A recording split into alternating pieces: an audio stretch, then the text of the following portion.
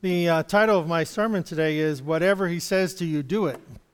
Now, this, of course, is from the wedding at Cana where Jesus turns the water into wine, and the mother of Jesus is saying this to the people in the room there. Often I think of it, it's the other way around. Whatever your mother says, you do it. In this case, the mother's saying, listen to what he says.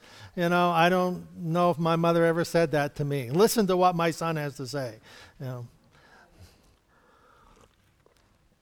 But most of the time, I think of it the other way around. I'm telling you what you should do, okay? But so anyhow, as we read this in John chapter 2, on the third day there was a wedding in Cana of Galilee, and the mother of Jesus was there. And both Jesus and his disciples were invited to the wedding. When the wine ran out, the mother of Jesus said to him, "They have no wine." And Jesus said to her, "Woman, what does that have to do with us? My hour has not yet come." His mother said to the servants, "Whatever he says to you, do it." Now there's more to the story which we'll get to, but whenever we look at this particular statement, it is a very difficult one. Even whenever you read the commentaries, whenever Jesus is saying woman, and which is a very legitimate, very endearing comment. It isn't like, hey, woman, It's a very endearing comment that he says when he calls his mother woman. And when he says, what does that have to do with us? Now, you can't find, I couldn't find, in all the years of Mother's Day and reading these particular passages and so on, no one really has a concrete idea as to why Jesus would say this. Is it a challenging one? Is it one that's saying, wait a minute, Mom, it's not time for me to do such things? Or is it that Mary has overstepped her bounds? We don't really know, and I don't believe it is that Mary has overstepped her bounds. But we look at this and we begin to understand that this whole statement that there was no wine. Now, sometimes we would look at the everyday needs. Okay, to us, you go to a wedding reception. Where do we go? We go to the fire hall or the church basement or some restaurant or some resort, and we have this wedding reception and everybody's there. Our biggest concern is there are enough cookies, But most of the country hasn't a clue what cookies are.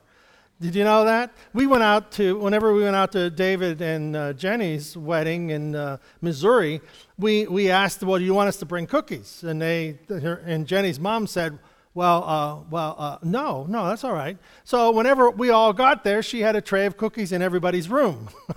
They don't have cookies at the reception. What do you do with a wedding reception without cookies?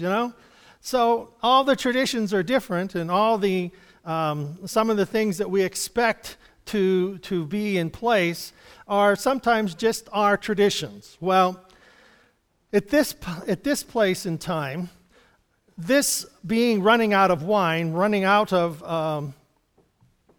the drink that they have, was considered a big mistake.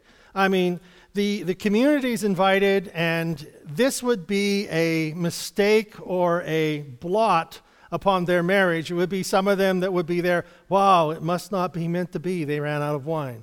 It's like, and they would make statements like that, so their entire married life would be remembered by this mistake. There wasn't enough wine for the reception. Well, when we look at how that Jesus responds, he says, "My hour hasn't yet come." Most of the time, whenever we think of the hour, Jesus is referring to his death.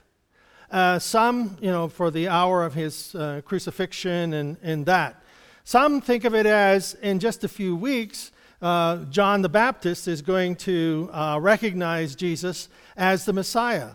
Maybe that's the hour that Jesus is referring to. But whatever the hour is, there is the need.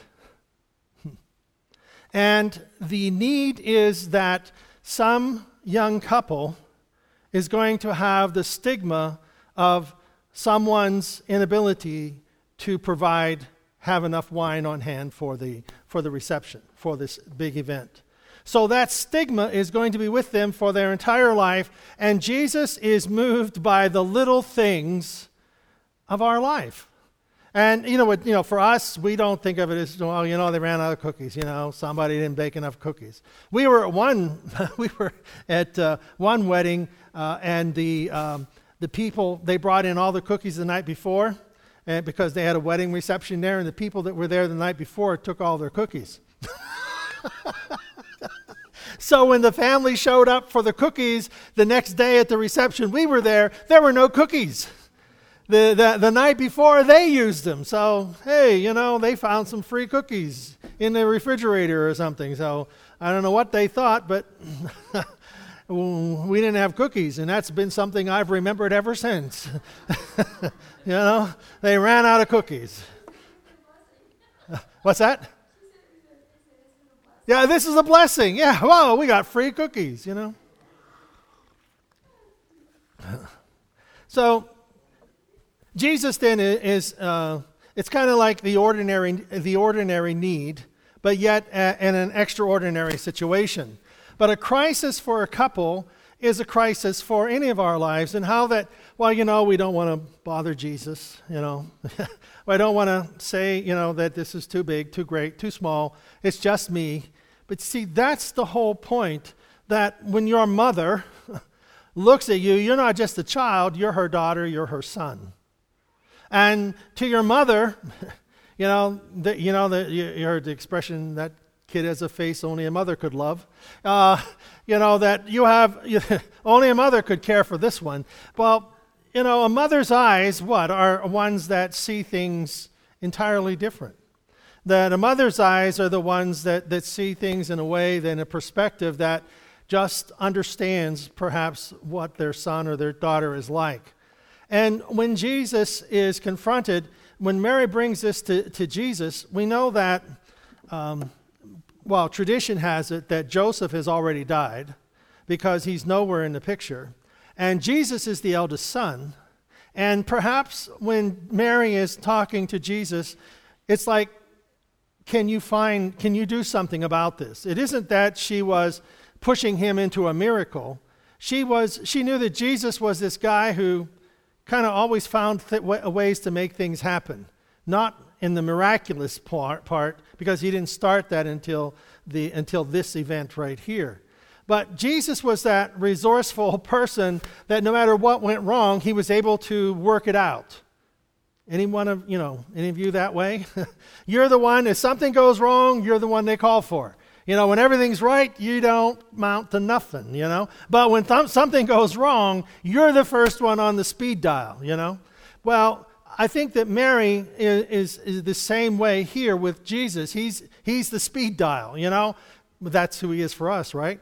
Jesus, hey, he got our attention, So, and also, this is a third party. We have the bridegroom, then we have Mary looking at the situation. The bridegroom has a disaster going on here, and Mary looking at the disaster, and Mary interpreting that disaster to Jesus. Now, I don't know if you've ever got things third hand, but generally when things are third hand, they are completely out of proportion. Have you heard? It's like we moved over to Laurelview, and I go to introduce myself, and they say, "Oh, we already know. We've heard about you." I don't know if it's good or bad. We've already heard about you. So okay. So you just never know. We've heard. So I didn't tell them. So they've heard it at least third or fourth or fifth or 10th hand about who you are. But Jesus now is receiving this information from his mother, and we have this situation tainted, or as it were, interpreted by Mary. Now, Mary isn't, again, Mary's this very, very, very special person. I mean, there's no way around it. Mary is the woman God chose to bear her son. So she is different.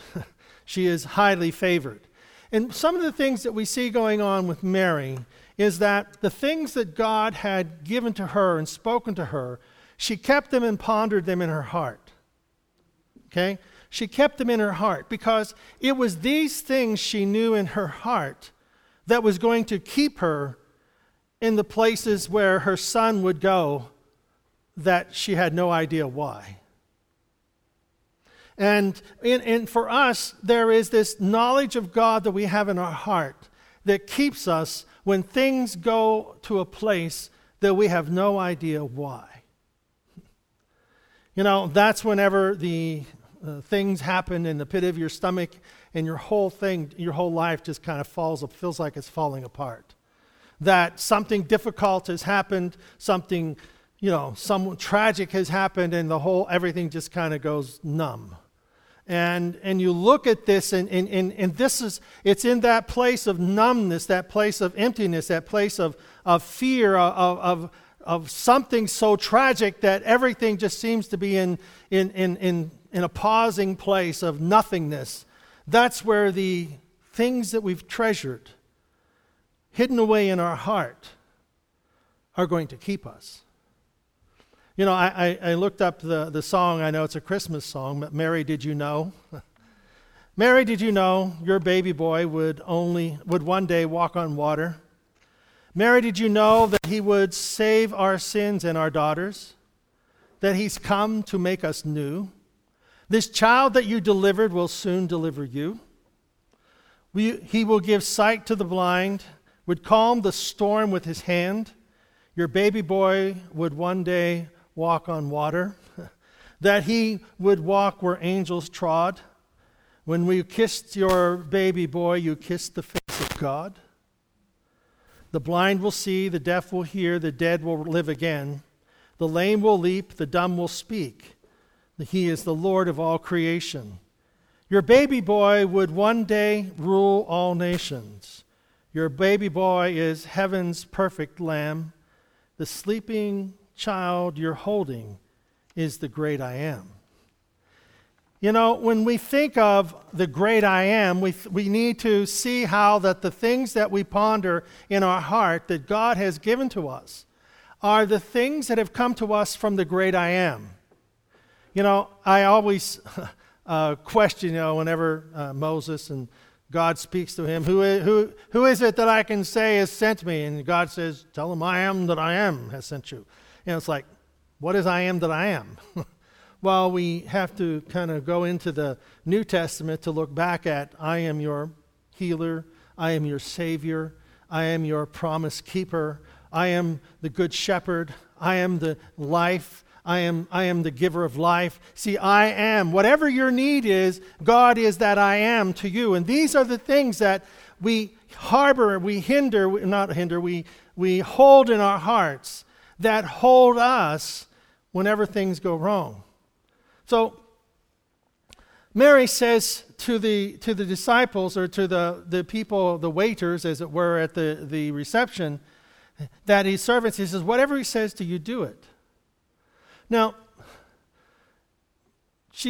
we don't know why, again, as to what Jesus meant when he said, woman, what does that have to do with us? It's like, we're removed from this situation, Mom. If anything ever happened, like in our church or with our family, my mom was always, there to help bring it all together and help the sisters and brothers and all their conflicts. She was always there to get involved, and I'd be there. Mom, what's that have to do with us? Why are you helping them out? Why? And my mother would always say that relationships are more important than anything else. The relationships that she had with her sisters were more important than anything else. And I think she understood this from a perspective of that whenever her best friend, her older brother, or younger brother, I don't know, he was right next to her, he was killed in a mine explosion. My dad's brother and my mother's brother were killed in the same mine explosion. And, they were very, very close, my mother and Bud. And they were very close, and their relationship was such that she kind of had everything around Bud, and the rest, she was older and had all the younger kids, siblings, but it was her and Bud that were the team. They were the kind that were the kindred spirit, as it were. They were best friends as brothers and sisters.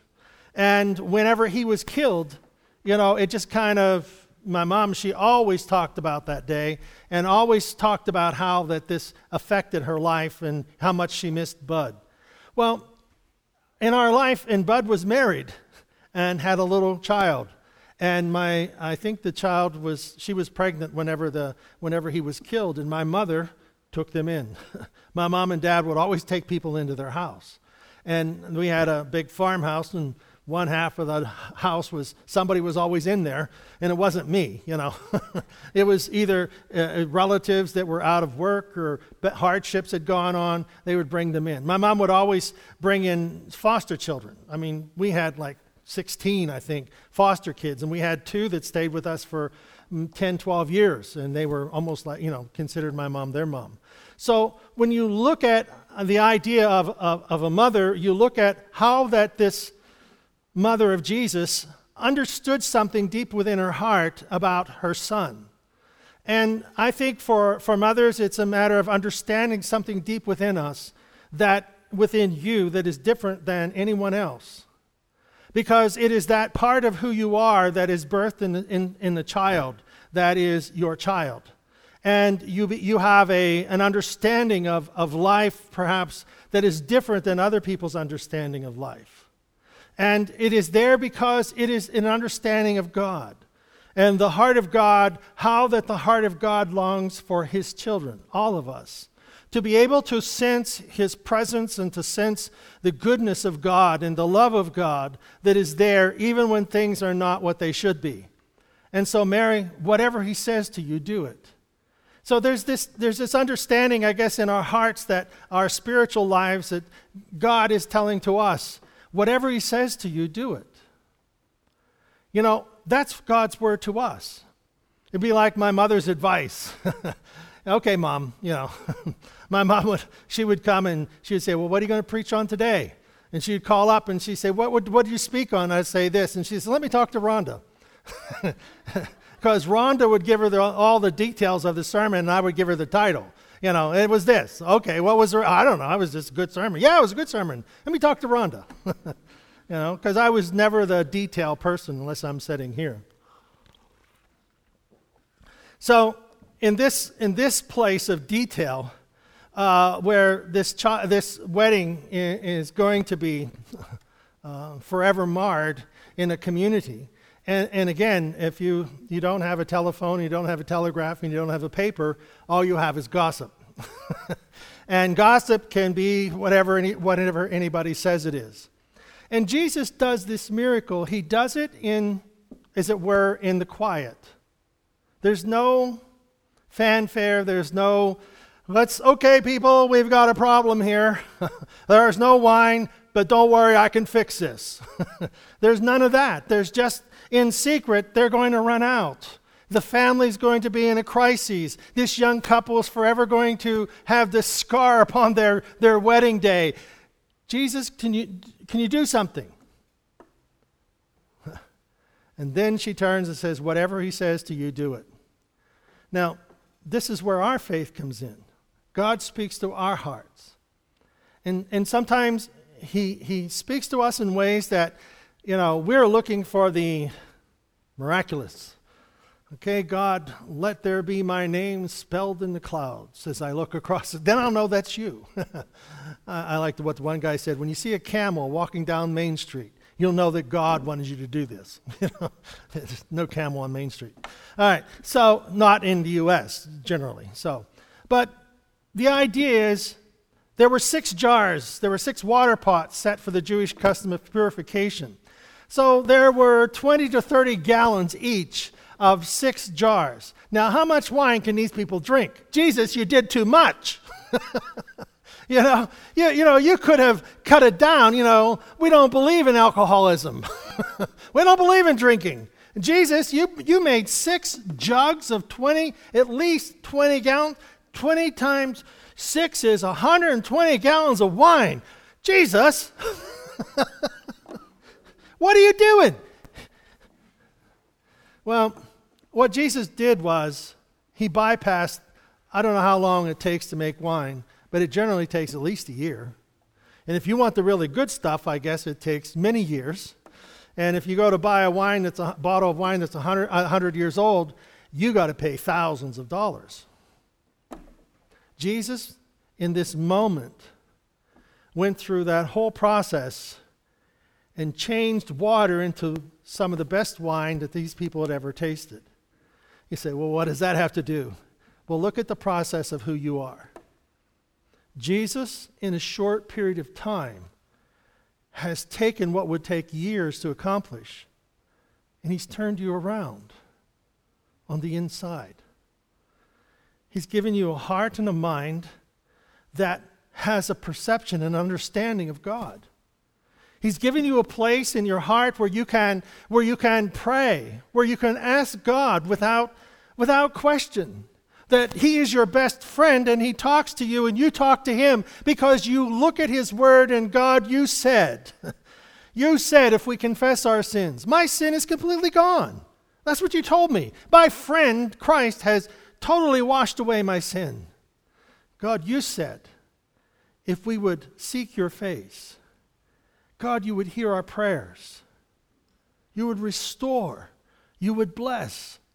God, thank you for hearing my prayers. Thank you, O God, that I can be attuned to your blessing. Whenever we sold our house, I sometimes just like made up our mind. This is what we felt we should do, and we got it ready and put it on the market. And 4 days later, it was sold. So people said, "Wow, that was really the hand of God." Well, I should be saying that, but I don't want to be bragging. Well, God did this for us. I don't know about you poor people, but he did this for me. But that's not how it works. God did this for me. He can do anything for you.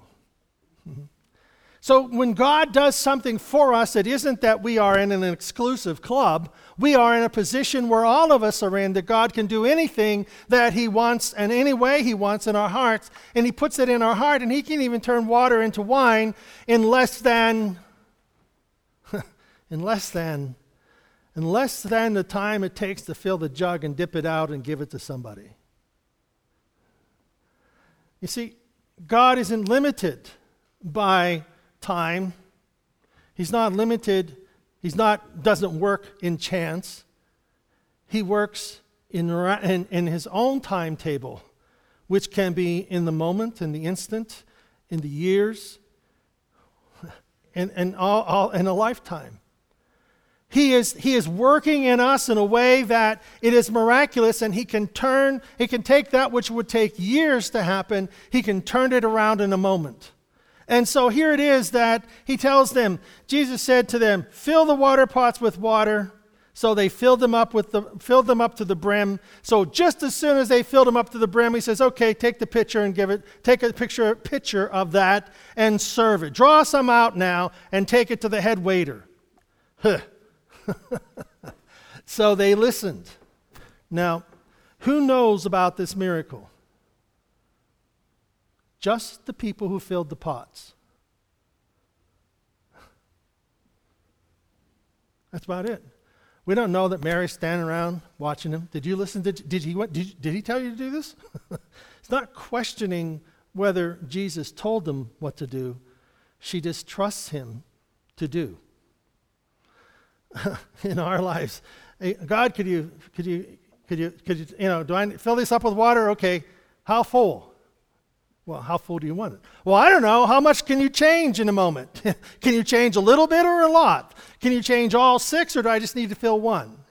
So we start looking for God, take what you got and fill it up. Take what you have and fill it up. So Jesus says, fill it up with water. They fill it up with water. He says, okay, draw it out and take it to the head waiter. Okay. Blind obedience. I'm just giving to them water. My, are they going to get mad at me?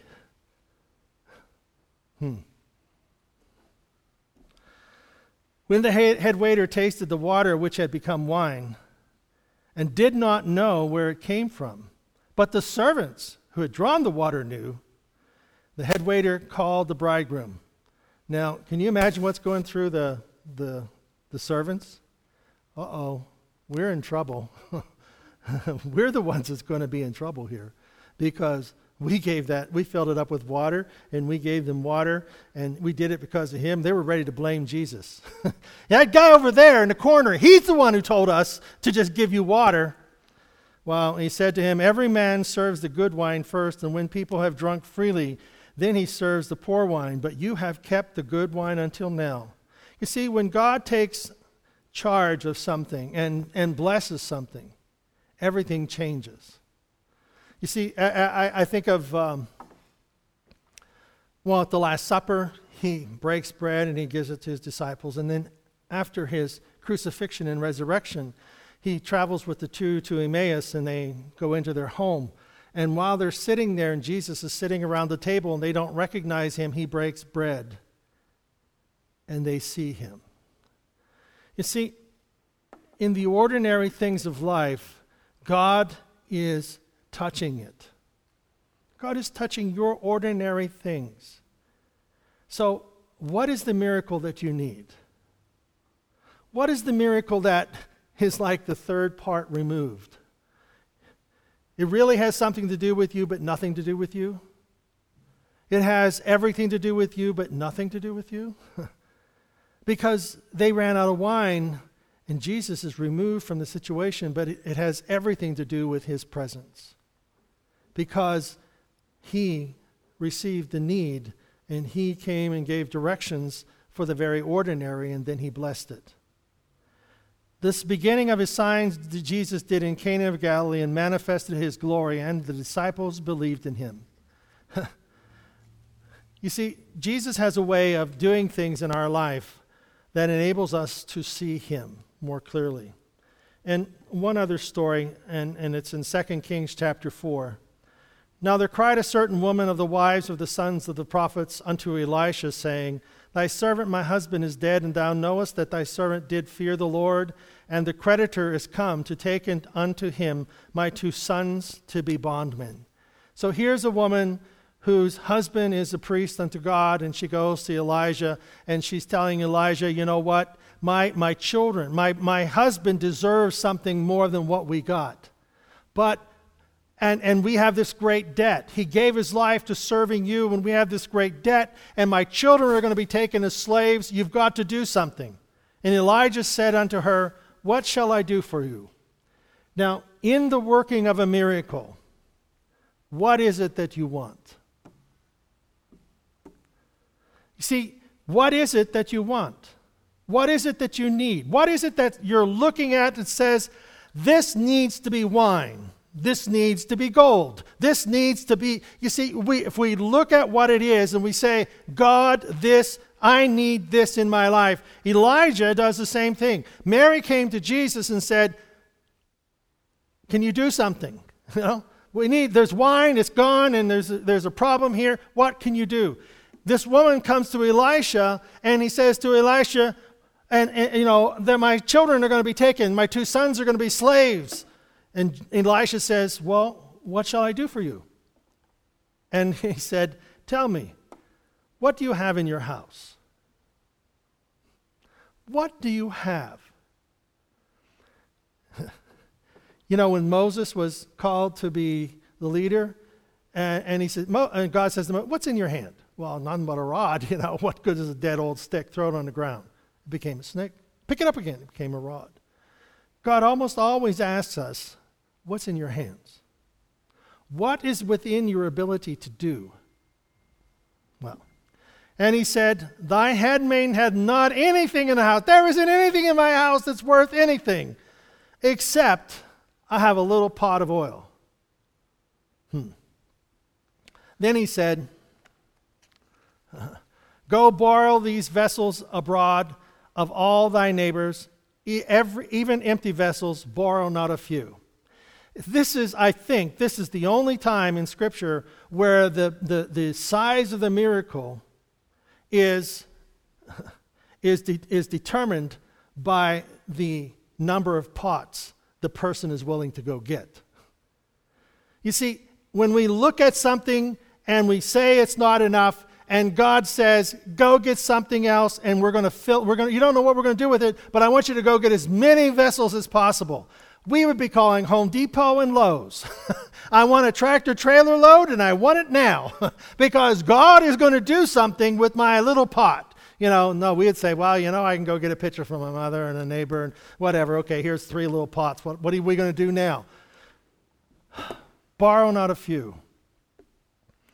And when thou art come in, thou shalt shut the door upon thee and thy sons, and shalt pour out into all those vessels, and thou shalt set aside that which is full. Now, this is what I want you to do. I want you to close the door. Why? Do you know how many people are going to tell you you're crazy? Do you know how many people are going to know, what are you going to do with all them pots? What are you going to do with all that? You got that little pot and you're pouring it into that big one? How dumb are you? Don't you know that 10 ounces equals 10 ounces? It doesn't work that way. But you do what God has to say and look at what you have and believe that God can multiply the 5 loaves and 2 fish because He knows the need and He knows what you have and He wants to make a difference. So you see, so she went in, shut the door, and upon her sons, and who brought the vessels to her, and she poured it out. So everything she had, she started filling them up. And it came to pass when the vessels were full, that she said unto her sons, bring me more. Bring me more vessels. Well, there's no more in the house, Mom. Well, go get some. We didn't bring enough. Well, not really, but, they were all full. And he said unto thee, there is not a vessel more, and the oil stayed. The size of the miracle was determined by the number of pots that she got. And how big of a miracle do we need? Last week we spoke about don't put new wine in old wineskins because it doesn't go there. Our need of our life, you need to look at life differently than you did yesterday. That's the old wineskins. Don't put the old into the new. There's a new understanding that God is bringing to your heart. A mother knows what's going on and the need of her child. God knows what's going on and the need of our lives. And He wants to bless us and He wants to take what we have. You got water, you got pots, fill it up. Let's see what we can do with that. You've got a little pot of oil, go get as many containers as you want and fill them up. And then she said, and it goes out, and then she came and told the man of God. So she shut the door. When it was all full, she came out and she told the man of God, and he said, go sell the oil and pay thy debt, and live thou and thy children off the rest. Take what you got, sell it, and make it work, and we'll make it work with you. That's God, taking what is good, taking that which is there, and what's in your hands. What is the need that we have? Now ask God, how can I do this? How can I do this great thing with this little that I have? Don't worry. God's in charge. And did you know whenever He changed the water into wine, there was no prayer. There was no stopping of everything. There was only walking in obedience, and everything changed. That's us. Walk in obedience, and everything will change. Let's stand, shall we? So, Father, we thank you that we walk in obedience to your word, and whatever you say to us, Lord, let us do it. Whether it's to pray for the great miracles or whether it's the third person removed and seeing the need in someone else, God, you move us to touch them. So thank you. Thank you for meeting our needs. Thank you, O God, for changing our hearts and our lives. And God, as we walk in obedience with you, everything changes. Forgive us of every sin. Live within our hearts.